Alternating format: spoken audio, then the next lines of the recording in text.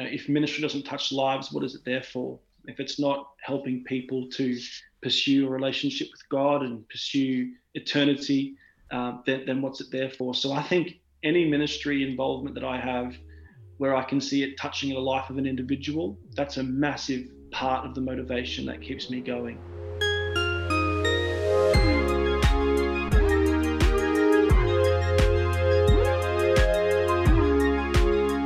Welcome to the Hacka Podcast. My name is Greg Hackathorn. I hope you all are doing well. Today we are joined by a very good friend of mine that is sure to be a blessing to you. Greg Willmott is the youth pastor of the Pentecostals of Sydney. He is also the youth president of National Youth Ministries, which is part of the United Pentecostal Church of Australia, the youth department. He is a wonderful preacher with a passion for the things of God and the next generation. I always enjoy chatting with him about all kinds of stuff, everything from sports to politics to basically anything. We're very good friends. But I especially like to talk to him about the things of God. And I know you will enjoy this conversation. So without further ado, let's get to our conversation. Welcome to the podcast. Thank you for joining me today. Thank you, brother. Really appreciate the opportunity to be here with you. Great friend. And who would have thought that we'd be here today talking on a podcast? I certainly never saw it coming. Yeah. And also via Zoom, even though we live in the same city. Yeah. I've become an expert on Zoom, though. So you've caught me at a good time. I can imagine being a salesperson in the corporate world. You're just living on Zoom. It. That's right. Absolutely, brother. But no, great to be here. Well, you've had a pretty solid week. You were licking your wounds after the first two Origin games. New South Wales getting it done, you dirty Queenslander. You've had a great last week with you guys sneaking out Game 3 and then getting the Olympics. Who would have thought? Brisbane Olympics 2032. Well, I must say that for the listeners that aren't aware, I actually messaged Brother Greg about 2 weeks ago saying there's a word on the street that Queensland's getting the Olympics, and he categorically denied it. And so when I saw the official statement, I could not send it fast enough. So that was enjoyable for me. I said there is zero chance it's going to Brisbane. And then you sent me the thing last night. I was like, this cannot be true. So, no, it's going to be great. I'll certainly be up there. And, I'm sure it's going to be a great time and nice warm weather. And I also think there's probably a good opportunity for Brisbane to be the capital city following the Olympics. So stay posted on that. It's going to be very exciting. Yeah, call me a hypocrite, but I will definitely be up there as well. No way I'm missing that. For sure. For sure. Well, we highlighted a bit that you are from Queensland. You're from Brisbane.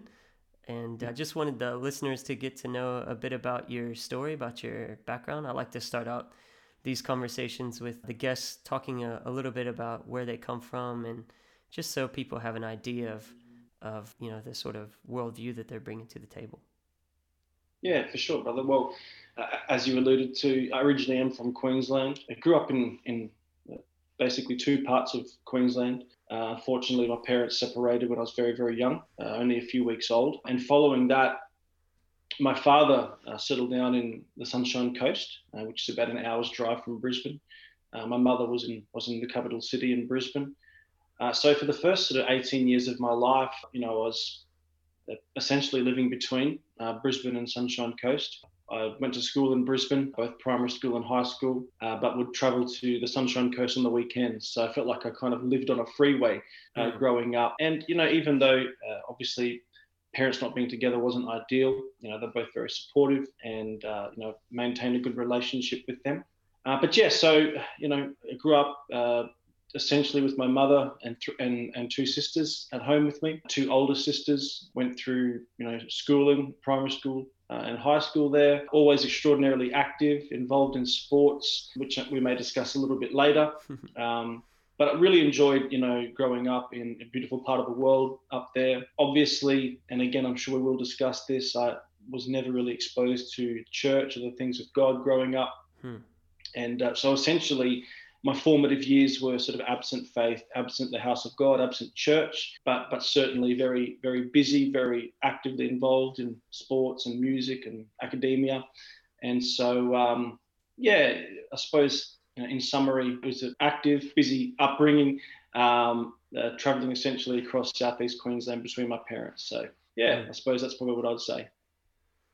So your dad, what did your dad do for work? I think you told me he was a principal. Yeah, my father was a principal of Caboolture High School. It's a high school sort of halfway between Sunshine Coast and Brisbane. And my mother, she was, after my parents separated, she put herself through university. Oh wow! While working a job, and she eventually secured a job at Griffith University. So, she had an extraordinarily busy, 15, 20 years of raising three children while working on her own, no support essentially. Wow. So yeah, that's, my parents, both worked full time, both educated people. But yeah, I suppose in that regard, they set a good example in terms of education and working. Yeah. Yeah, it sounds like education is a big deal in your family. It is, and I think it's a bit of a double-edged sword. I think education is really, really important. It's powerful, and I think potentially dangerous if it's not channeled in healthy directions. And, I always, in my involvement with young people, encourage them to pursue education, but to do it with their eyes open, right. For sure. But as it relates to, my family and expectations around study and education, it certainly was a very important part of the family dynamic. Absolutely. So you mentioned briefly that you were really into sport. You're involved in sport. How successful were you on the sporting field? Because I feel like this is an important part of your story. For sure. Well, I'll caveat this by saying it depends which sport you're talking about. How actually about basketball? Yeah, well, it gets worse than that. I actually managed to fail treading water, of all things. My goodness. Yeah, in grade 11, I got a fail for treading water, which wasn't my finest hour. But no, typically any sports that didn't involve water was, kind of what I was into. Growing up, really athletics, rugby, soccer, cricket were the sports that, I was really immersed in, essentially. And, end of grade 12, which is our final year of high school, I was selected in the Australian schoolboys rugby team, which was probably the highest honour in my sporting life. And then following that, played for Queensland Reds for a couple of games before I got the axe from the coach. So for those who don't know what schoolboys is, can you explain that? What would the equivalent of that be in some other sport? Yeah, so the way it worked was that you were each state put together the best rugby team, comprised of all of the rugby players in all of the schools. There would be a carnival where, essentially schools played off against each other. The winner of GPS competition would play the winner of various other schooling systems. And from that, they would select the Queensland team, which is the state team. And then there would be a national carnival where, Queensland would play against New South Wales, various other states, and they'd select an Australian team. From there, we actually played against New Zealand schoolboys, which, for those that aren't aware, that's an extraordinarily strong rugby nation. And we actually managed to beat them. We were the first Australian team to do so in a number of years. We had an incredible team with athletes that would actually end up being, well-known household rugby players later on. So it was a great experience for me, something I really enjoyed for sure. So in high school, you represented your country playing rugby? Yes. Is that right? Okay. Yes, I did. And then you ended up playing somewhat professionally, right? Because when you said the Queensland Reds, that's a professional rugby team? Yes, yeah. Queensland Reds is the professional rugby team representing the state of Queensland. It plays in a competition with New Zealand and South Africa. And so I actually, first year out of high school, was selected by Eddie Jones, who was the coach of the Queensland Reds at the time, to come and trial. And I still remember my debut match was a pre-season game. And I was playing against actually a Japanese rugby union team, and I scored an intercept try for my very first touch, which was a great moment for me. Really exciting times, and just before we changed direction, I find myself having to remind the young people at church of these stories, because now that I'm a 33-year-old washed up bald man. The young guys are a bit faster than me these days. So when they get a little bit too confident, I have to remind them of, my formative years being a good athlete, so. Awesome. Awesome. And you played with some of the guys that ended up playing on the Wallabies over the last, I mean, maybe not so much now. There might be a few still there now, but the ones, say, maybe 5 years ago that were littering the Wallabies team, right? The Australian Yeah. representative team. Yeah, that's correct, brother. So I was able to play with some of the names, like Quade Cooper and Will Genya, Christian Leilafanu, David Pocock, Curtly Beale, some of these names that, for those that are familiar with rugby, may recognise. And, as I said, it was tremendous to see them in person, and I could see what incredible athletes they were, even, as 18, 19, 20-year-olds. And it was nice to be able to tell my kids, in the future that I played with some of these people, even though they left me in their dust shortly after high school. But it was a tremendous memory for me to reflect upon. Yeah. And obviously you had talent, but you can tell that to rise to a level like that, you need to have some sort of work ethic. So that work ethic was established for you at a younger age. Yes, it was. I suppose relating more to my family, I touched on sort of, academic expectations that, my family had. My father and my grandfather especially were very, very active in sport. My grandfather actually went to the same school that I did. He was a school captain there. He was the captain of the first 15 rugby team at that school and the captain of the first 11 cricket team. Oh, wow. He was, I suppose your high school quarterback type. Yeah, he's the man. Yeah. And it was nice to see his name, at the school and all of the memorabilia, plaques in the head office. But, that, I suppose that set in motion a culture of a sports focus and work ethic. And, to your question, brother, there was always a focus on training and being diligent, being on time, doing more than is required. And so that certainly was something that I picked up from a young age from them. Mm. So obviously you weren't raised in church. Did you have any sort of religious background? Did you go to church at all, or completely foreign to you? Yeah, obviously, I mean, there may have been one or two occasions where distant relatives were christened or, but there was nothing ever frequently in place in terms of church attendance.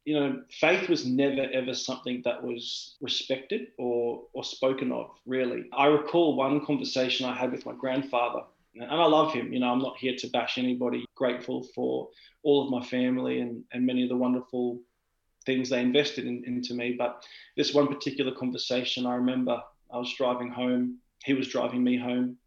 And I still remember to this day, he actually tried to tell me that belief in God was no different to belief in the tooth fairy. Oh, wow. And that it baffles him as to how people that, are intelligent could ever believe in God. And I would have been not even 10. And I still remember that conversation. Wow, where you were 10.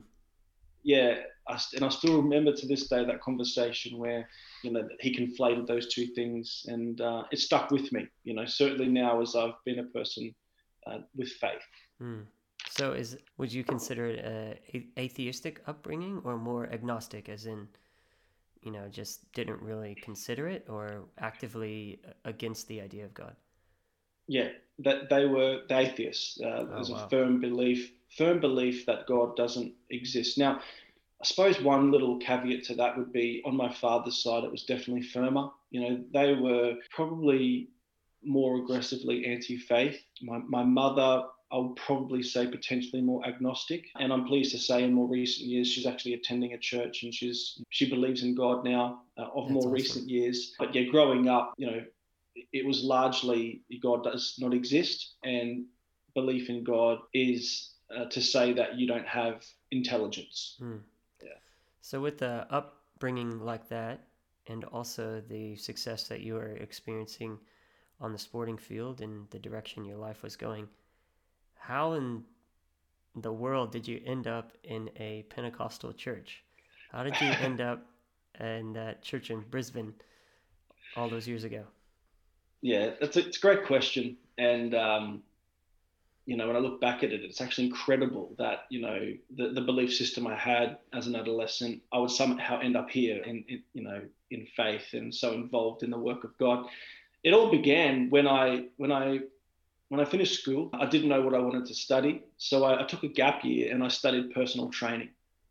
So I became a personal trainer. And with that, I got a job at Fitness First, which is a gym up in Brisbane. And I remember I would have been there for a few months, and there was a young lady, I won't mention her name. She got a job at the gym. And, I was a single man, and I thought she was, quite attractive.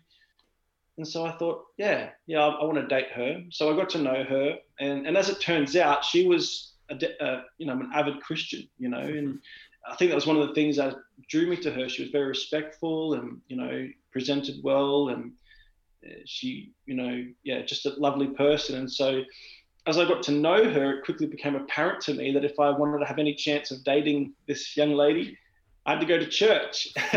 So I still remember it was in April, a Sunday in April in 2007, that I decided to go to church to prove to her that I was worthy of getting a date.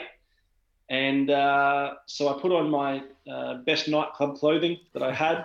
It may still have smelt like alcohol because I probably went out the night before, and I went to that church. And what actually happened was, fast forwarding 6 months, the relationship didn't work out. But in that time, I saw things that I never ever thought I would see.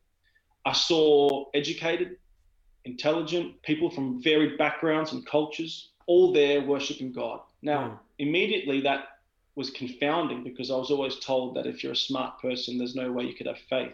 Right. And so that was the first thing that challenged, my perceptions, was seeing people of varied backgrounds, varied educations, varied life experiences, all there worshiping the same God. And that was the first thing that got my attention. The second thing that got my attention was seeing how these intelligent people with a sane mind were so moved by what was happening in there. And at that time, I couldn't understand, but I would be looking around and I'd be seeing tears falling down people's faces. And I saw people that were honestly so impacted by what was taking place in that service, and how they would respond to the preaching and the worship. And so all of these things were a massive culture shock for me. Just something I never thought even existed, let alone I would be part of that. And so with that, as I mentioned, the relationship didn't actually work out, and that's absolutely fine, because I was able to meet my current wife. But I was left with those formative experiences in the house of God that absolutely reprogrammed my mind and my approach to faith and my respect for faith. And I gave it a chance, and God got a hold of my heart, and I suppose I never looked back. Wow, that's amazing. So coming into that church and just being confronted with all of the things that maybe were left unspoken in your family or even talked against, seeing that take place. You mentioned someone educated being moved by the Spirit and responding to the preached word of God. That really hit home for you. It absolutely did. And this person, won't mind me mentioning his name. He's still, a great man and involved. But there's a man that was in that church. His name was Brother Cameron Butcher. And he was one that stood out to me as, he worship led in those early services, and he preached, and I knew that he was an educated person and he had a family, and I saw him and I thought, okay, this person is so affected by what's happening here. I can see that he's sane. I can see that he's intelligent. I can see that he's lovely with people, and it rocked my worldview. And for those that may listen to this, I pray that it reaches people that aren't in faith. Being in the house of God, for those that aren't raised in faith, is a extraordinarily challenging experience, because you are confronted with things that you've always been told didn't exist. I saw with my own eyes what the Spirit of God was doing to people in that place, and the types of people that were being affected by the presence of God. And immediately I knew that the version of reality that I was exposed to growing up was actually not true. Right. And And it was in that moment that I said, I mean, at that stage, I had still not given myself to God. I hadn't been baptized, was not spirit-filled, hadn't repented. But the way I thought of faith was immediately sort of reversed and challenged. And that was a really powerful moment in my life in terms of, changing course for my future. How long were you attending before you actually had that salvation experience? Yeah, so I was actually baptized it was a Sunday in August. So that would have been around 5 months. So for a few months, I was sort of looking around and I suppose being met with the reality of what it's all about. I still remember it would have been about 2 or 3 months in that I went to the altar for the first time. And it was such a hard thing for me to do. I felt a draw to the front. I felt a draw to the altar, and I was standing there. And then I started walking down, and I leant down. And the moment I leant down, I had a extraordinarily powerful release of emotion that I never knew was ever going to take place. And I wept, and a brother of mine placed his hand and prayed for me. And I experienced something so powerful in that moment that I knew there is no way, absolutely no way, that this is not real. And it was at that moment that I said to myself, well, if this is real and I have felt it for myself, I need to follow through. And so I explored baptism. Obviously, I repented, filled with the Holy Ghost. So it was about 4 or 5 months, but there was a number of important steps that led up to that moment where God revealed himself to me in a powerful way that I could not ignore or deny. What a powerful story.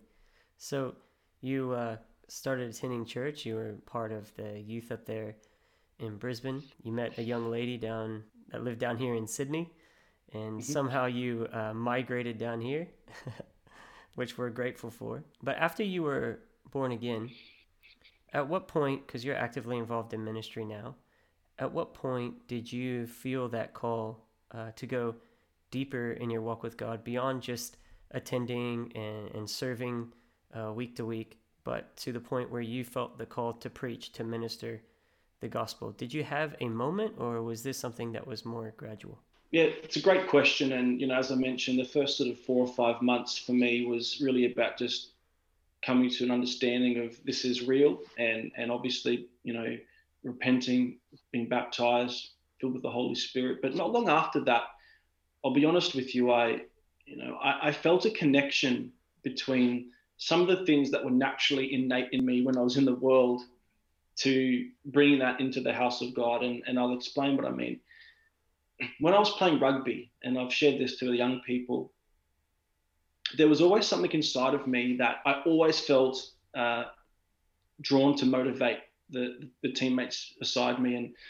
And oftentimes when the opposition scored a try, we were standing behind the try line, I would just naturally try and fire up the team and motivate and encourage and lift them up when they were feeling flat. And I remember when I was first given an opportunity to share a short word. I was asked to share for 5 minutes. I still remember this very clearly, on a Wednesday night, and there would have been probably 20 people in the church. And so I prepared, but I still remember as I stood there and I was ministering, my mind was taken back to some of those times before I even knew God, where I was, trying to motivate and inspire my teammates. And the Lord revealed to me at that time that, he'll actually utilize some of the natural innate personality traits that he gave me for his glory. And as I was sharing and trying to inspire people in the house of God, the Lord showed me that connection. And I suppose, and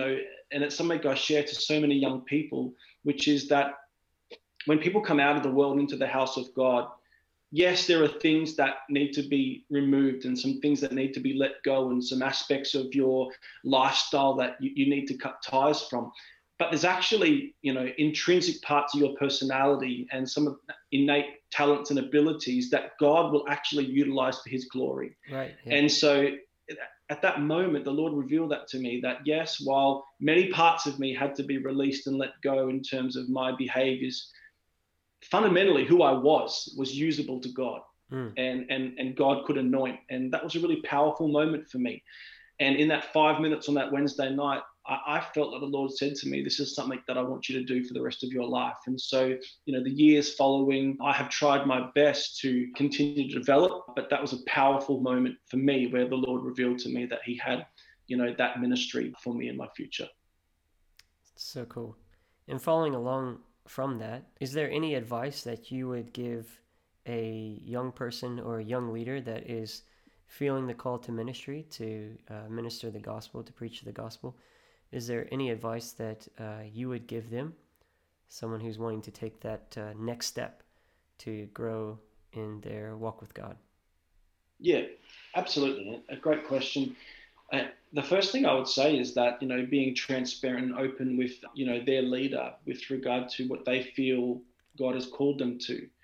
And the reason that's important is, your pastor or your leader could potentially see things in your character, your personality that are important to work on. And a good man of God would be honest with you, even if it hurts to hear. And I think we've all, I think we've all had those honest conversations that weren't necessarily nice to hear, but so important for us. But that's what's really, really important, that you share that with your leader. I still remember when I shared that with my pastor, Pastor Harvey, for about probably 2 years. I remember I would listen to his sermons on a Sunday, and I would ask him to send his notes to me. And what I would do is, and I did this for a good couple of years, is I would carefully study the notes while he was preaching. And I learned kind of how he and his incredible style was able to flow in and out of his notes. And I would see when he was in his prepared notes and when he was out. And I got a feel for how, an anointed preacher is able to mix that perfect blend of preparation and God's anointing and find that sweet spot. And, so as I said, you connect with your pastor, learn from him, absorb from your leadership. And the final thing I'll say for a young person, especially that feels a call to God, a call to the ministry, is, you've got to remain grounded. And this is especially important for people, I think, that have natural ability and talent. Of course, when you're naturally gifted and talented, it's going to get the attention of man, and people are going to want to utilize those natural abilities. But what I've actually learned is that incredible talent and ability, absent character and maturity, is actually a destructive force, not a positive one. And so I think for people, regardless of their level of ability or natural talent, questions of character and maturity are always so important to continue to focus on, because with that, it doesn't matter what doors will open for you, it won't be a destructive force for your ministry. So true.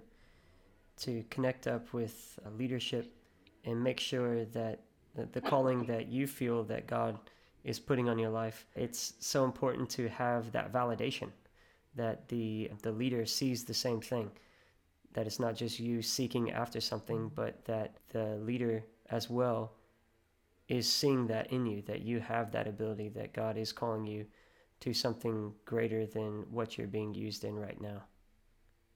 Absolutely true. And I'll say one more thing, if it's okay, brother, which is, since having children, seeing the way your children behave and operate, giving them advice and watching, their immaturities and their certain behavioral tendencies, you're able to obviously see tendencies in them that they just cannot see because of their lack of immaturity. And it kind of reminded me of, some difficult conversations I've had with my pastor over the years, where he was able to see things inside of me and point things out in me that I'd not even recognized before. And I couldn't understand it.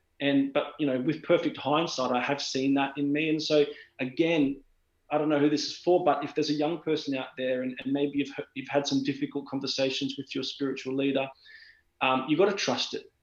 Even if you don't understand it, trust it. And as you grow and mature, you'll actually see that it was actually probably what you needed to hear at that time. So we've all been there before, but it's so important for young people to really receive from their leadership what they're being told, because again, they'll often see things that you can't see in yourself. So good, so good. So how long have you been, you're the youth pastor of the Pentecostals of Sydney, as well as the youth president of the UPCA, United Pentecostal Church of Australia. How long have you been serving as the youth pastor of the POS? Well, we're in July of 2021, which would make it about 7.5 years now that I've been the youth pastor of the Pentecostals of Sydney. And it's been you go? And you've been the youth president for how long? For 5 years, 5.5 years. Yep. Wow. So you work with young people all the time.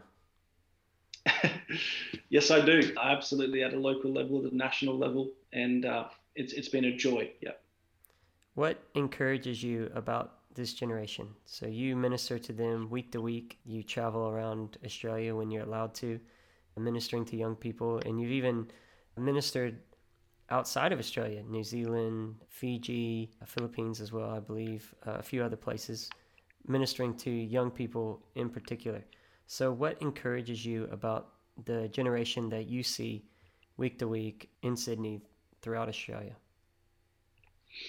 That's a great question. And I would say this, that the thing that encourages me, regardless of whether it's Australia or young people abroad, is that in a generation when there are so many different distractions and so many different things that young people can pursue, there's still a body of young people that are hungry for God.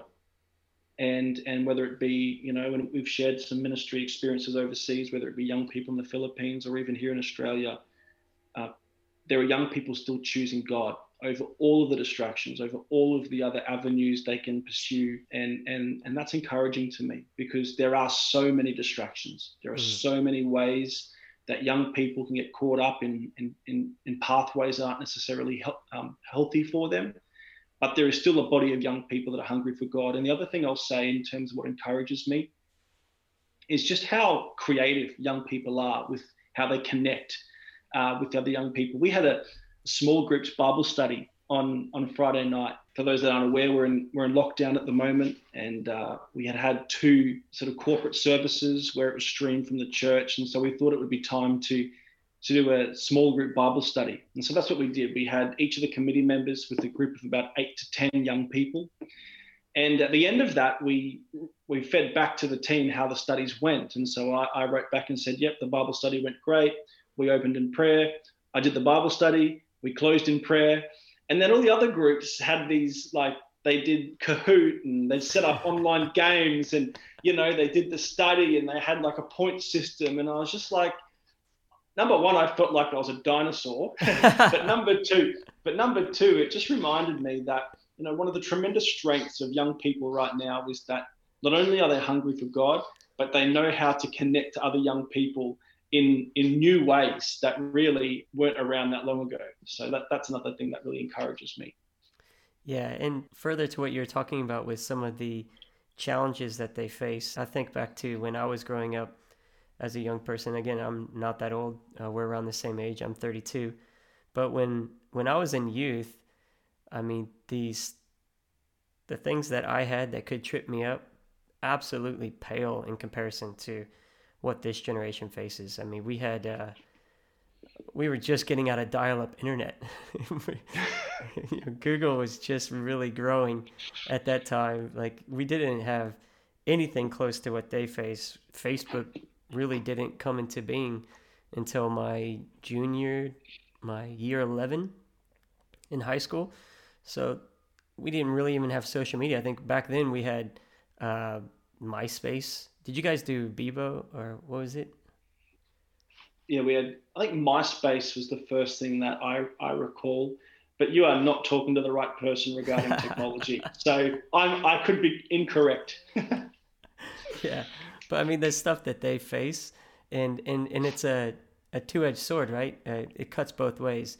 You're saying that they're able to still focus on the things of God despite the distractions, and then also they're able to use these same technologies that could be a massive challenge to them. They can use them to connect and to spread the gospel. So good. And yeah, I'm very encouraged about this generation and what they're doing for the kingdom and how they continue to grow. But off the back of that, what do you think is the greatest challenge that they face, that this generation faces? I'm going to mention 2, if it's all right, that come to mind immediately. And the first of which is, as you've alluded to, kind of closely connected to one of the strengths, which is distraction. When a lot of these other channels of communication aren't funneled in a constructive and healthy way, they can obviously become a distraction. And I've spoken anecdotally with, a lot of young people, even since this lockdown, that have told me that, they find it difficult to sit through a sermon online. And it's not because necessarily they don't love God. These are the young people that I see worshiping at church, some of the young people that are involved in our services at church. But I think, with so many things yelling at them for attention, even on their devices, it's easy to be distracted, And I know even with my own children, when I remove the opportunity for distraction, I can get their attention. But the moment there are various things in that room that can distract them, they will be, have divided attentions. And I think for some of our young people, that's a real struggle. Things like, when you wake up and you've got a Bible on your bedside table and a phone, yeah, if that phone wasn't there, it would be much easier to open up your Bible. But because it is there, it can be more difficult for young people to, remain focused in some of the important spiritual disciplines important for their spiritual health. And the second challenge I want to mention, and again, I think this is potentially the most powerful, is just the opportunities for self-comparison and what that does to a young person. When I grew up, again, through high school, before social media, the only opportunities I really had for self-comparison were watching other athletes that were more gifted than me in person, or when examination results came out and I saw other people achieving greater than me. But right now, our young people, any minute of any day, there are opportunities for self-comparison that make them feel inadequate. And I think that has added additional dimensions to self-worth and for young people in this current generation compared to previous. And the sad thing about self-comparison in this space is that young people are really comparing themselves to something that's not real. And I've shared this and I won't elaborate too much, but young people are comparing their real life with something that's not real, other people's fake lives. And when they're doing that over and over again, it just sets in motion unhealthy thinking patterns. And I see the consequences of that for young people. And, it robs them of their joy. Again, they feel inadequate. And it's something that I see as a very troubling pattern amongst young people in this generation. And it's a mindset shift that has to take place. You and I, as you said, we didn't face that challenge. The people that we compared ourselves to were the ones that we went to school with, the ones that were in such a small circle. Whereas the young people nowadays, they're comparing themselves to people all over the world. I mean, I'm blown away by TikTok and the way that it developed over the last few years. And there's this whole group of like the quote unquote cool kids on TikTok where they're all around these kids' ages, 15, 16, 17, 18 years old. And it's like the super cool kids, right? You had the cool kids in school. Now you have the cool kids of the internet. And there's these comparisons that are taking place. And all you're seeing is the highlights of people's lives. It's so hard for us to shift our mindset, especially for young people who have grown up in a society that is saturated with social media, to understand that you're only seeing people's highlights. You're not seeing their real life. You're not going to school with this person, so you don't see their good days and their bad days. All you're seeing is the great days, or if they're doing ads and in these sorts of things. So it's so important that young people pray and ask God to help them to guard their mind, help them to renew their mind and think afresh when they approach social media, and understand that the struggles that you're facing, the kids that you are seeing on TikTok, the kids that you're seeing on Instagram, they're facing the exact same struggles, probably even worse, because they're not filled with the Spirit of God. They're not in the house of God. They don't have a relationship with God like you do. And keep that in mind. Don't think that the people that you see online, that their lives are perfect. They're far from perfect. And I'm just going to elaborate on that really quick. Sorry to take so much of your time, but there was this couple. TikTok has this thing. It's on Instagram as well, but there are these like it couples that everyone follows, and they say, oh, how cute they are and how great they are. And there's this couple that put out a whole lot of funny videos, and it looked like they had a perfect relationship. And then out of nowhere, they released a video that they were separating. So the video before, they have this incredible relationship. It looks like they're having so much fun. They're this great relationship. And then the very next video is this really sad video where they're saying that they're separating as a couple. And people were commenting, I was like, is this a joke? Is this real? Because all they're seeing is these 1 minute, 2 minute clips of these people's lives, thinking that their life is perfect, not realizing that they're only doing that to push content out online so their followers will see them and interact with them, and they'll make money. I mean, that's how you make money nowadays. You create content. It's true. And I'll just say that, like, that example you gave is just a perfect picture of exactly what this is, which is it's not always the reality. And for young people, I'm not against, these different forums, but I think it's important they go into it knowing what it is and what it isn't. And the way that they measure their life against what they're looking at is so critically important. It is sad. I think we've arrived at a time where, I was saying to my wife recently, I don't want to derail this, but just the ability to enjoy a moment without other people having to see you enjoying that moment is gone. When I was 15, if I was looking at a breathtaking sight, I would look at the breathtaking sight and enjoy it for what it is. Right. Whereas I feel like now we've crossed that threshold where for young people, it's actually more important that other people see them enjoying something than them just enjoying it for what it is. And, I think that's denying young people and denying, all people of some of the rich aspects of the life we live. Yeah. So true. So true. I did want to get to this. I know you are the youth pastor at POS and the youth president, but I also wanted to get a bit of your perspective on a few other things before we finish up this conversation. You're a bivocational minister, which means that you have a full-time job, career, and then also you work for the church as the youth pastor, as one of the leaders within the church. And this has to be challenging, obviously, because your job is demanding. I know what you do for work. It's not just working at McDonald's and getting that shift done, but and not that there's anything wrong with doing tasks like that, but when you're in a career and it's sort of all encompassing and you're traveling and doing the sorts of things that you do, and then also added on top of that is your responsibilities within the national work. What advice would you give to someone who is a bivocational leader?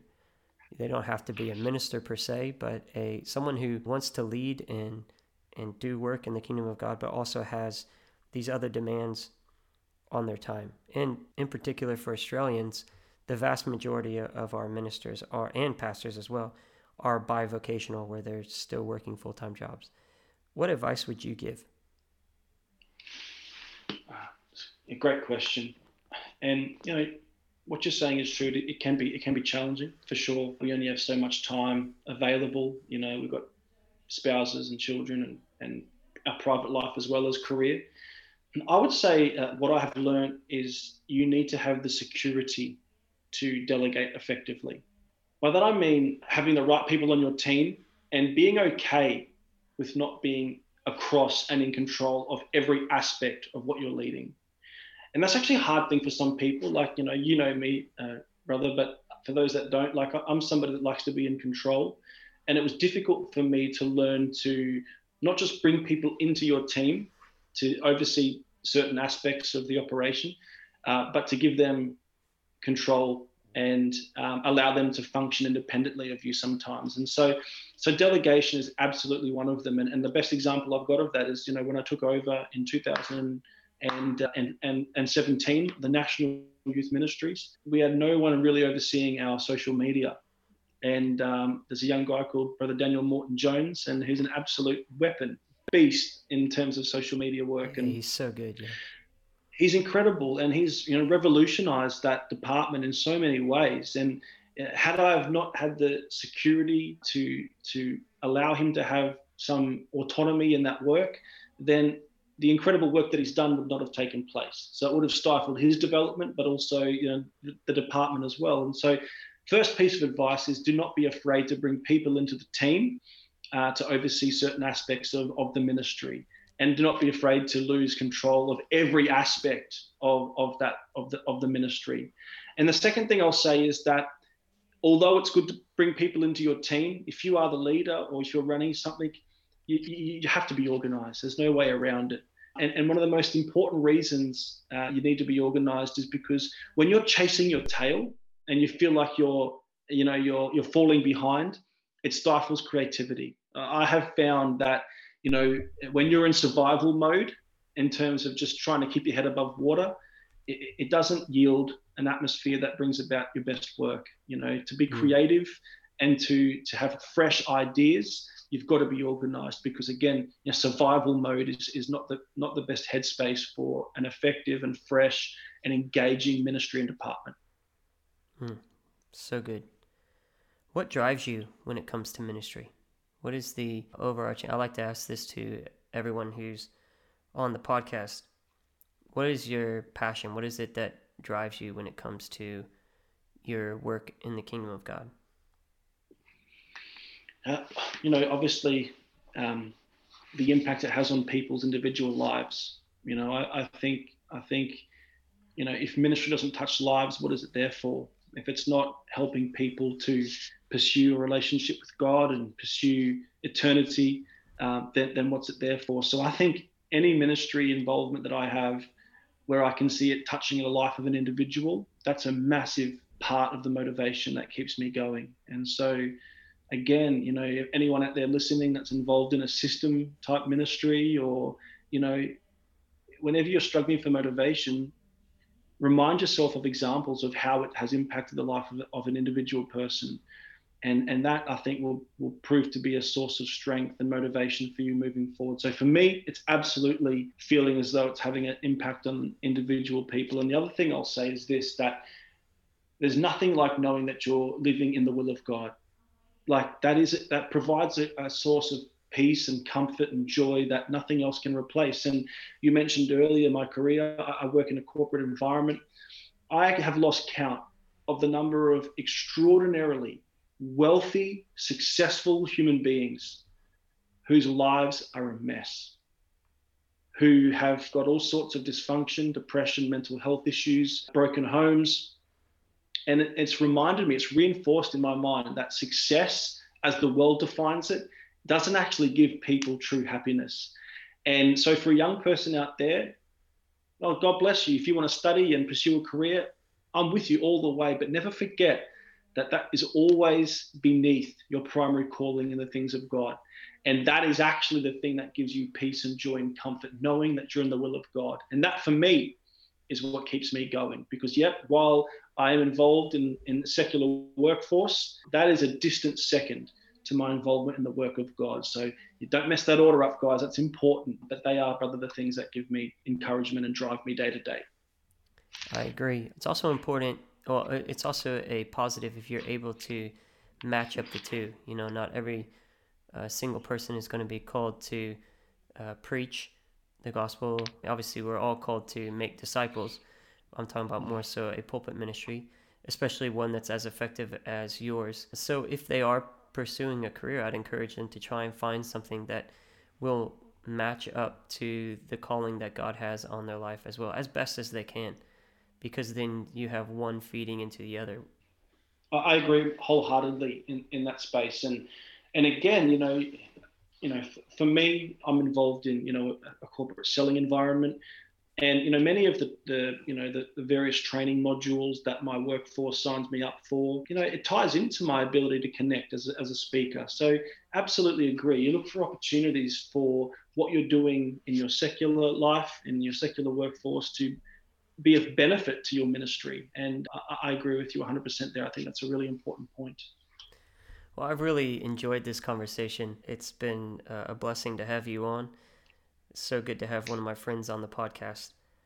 In conclusion, I wanted to give you the opportunity to share a word with the listeners. We've had this conversation. I've been sort of guiding you through it with different questions and prodding you in different areas. But I wanted to give you the opportunity to share whatever you believe, you feel that God has laid on your heart for the listeners of this podcast. So I want to give you that chance to close out this conversation and share a word with our listeners here today. Thank you, brother. And I just want to say it's been a honored to be here, and I'm really excited for what you're doing here with this podcast. I can see it doing great things, and so congratulations, and I'll be supporting it all the way. With regard to a word, I just want to share to the hearers kind of what the Lord's been doing in my life at the moment. You know, we're in a situation right now where, you know, we've had services and events and, you know, church conferences and all of these wonderful things sort of taken away from us. And it's frustrating for those of us that are so used to those as sources of fuel for our faith. And kind of what we have right now is having it all stripped back. And the Lord has shown me that this is an opportunity now for consecration, getting back into the Word, going back to the pillars, the foundational pillars.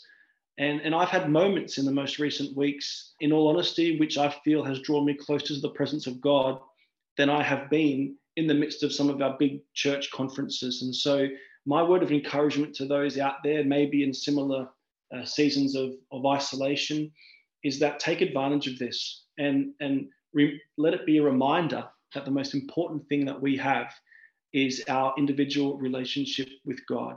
The other thing I want to say is that it's heightened the importance of a family dynamic.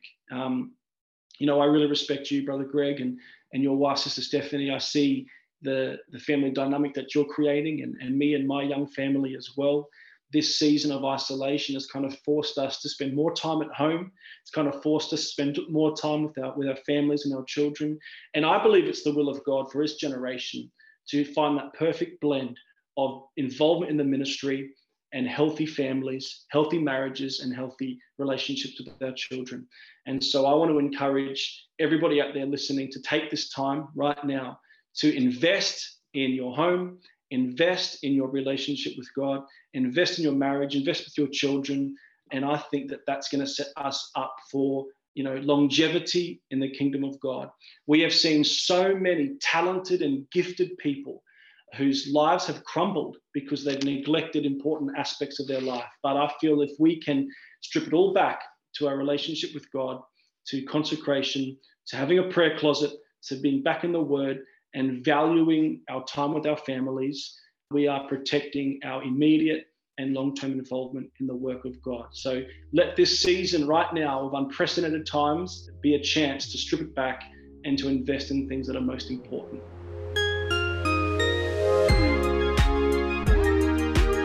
That was a great conversation with my friend. I hope you were able to get something out of it to help you on your journey. If this blessed you, please share it with a friend and encourage them to follow the podcast. We are on Apple Podcasts, Spotify, YouTube, and a number of other platforms. Just search the Hack a Podcast and you should find us. We are releasing content every week, and the best way to keep in touch is to subscribe or follow the podcast so it goes directly into your podcast feed. If you have time to rate and review the show where you listen to it, I would greatly appreciate that. Thank you again for your time today, and we look forward to seeing you next time on the Hack a Podcast.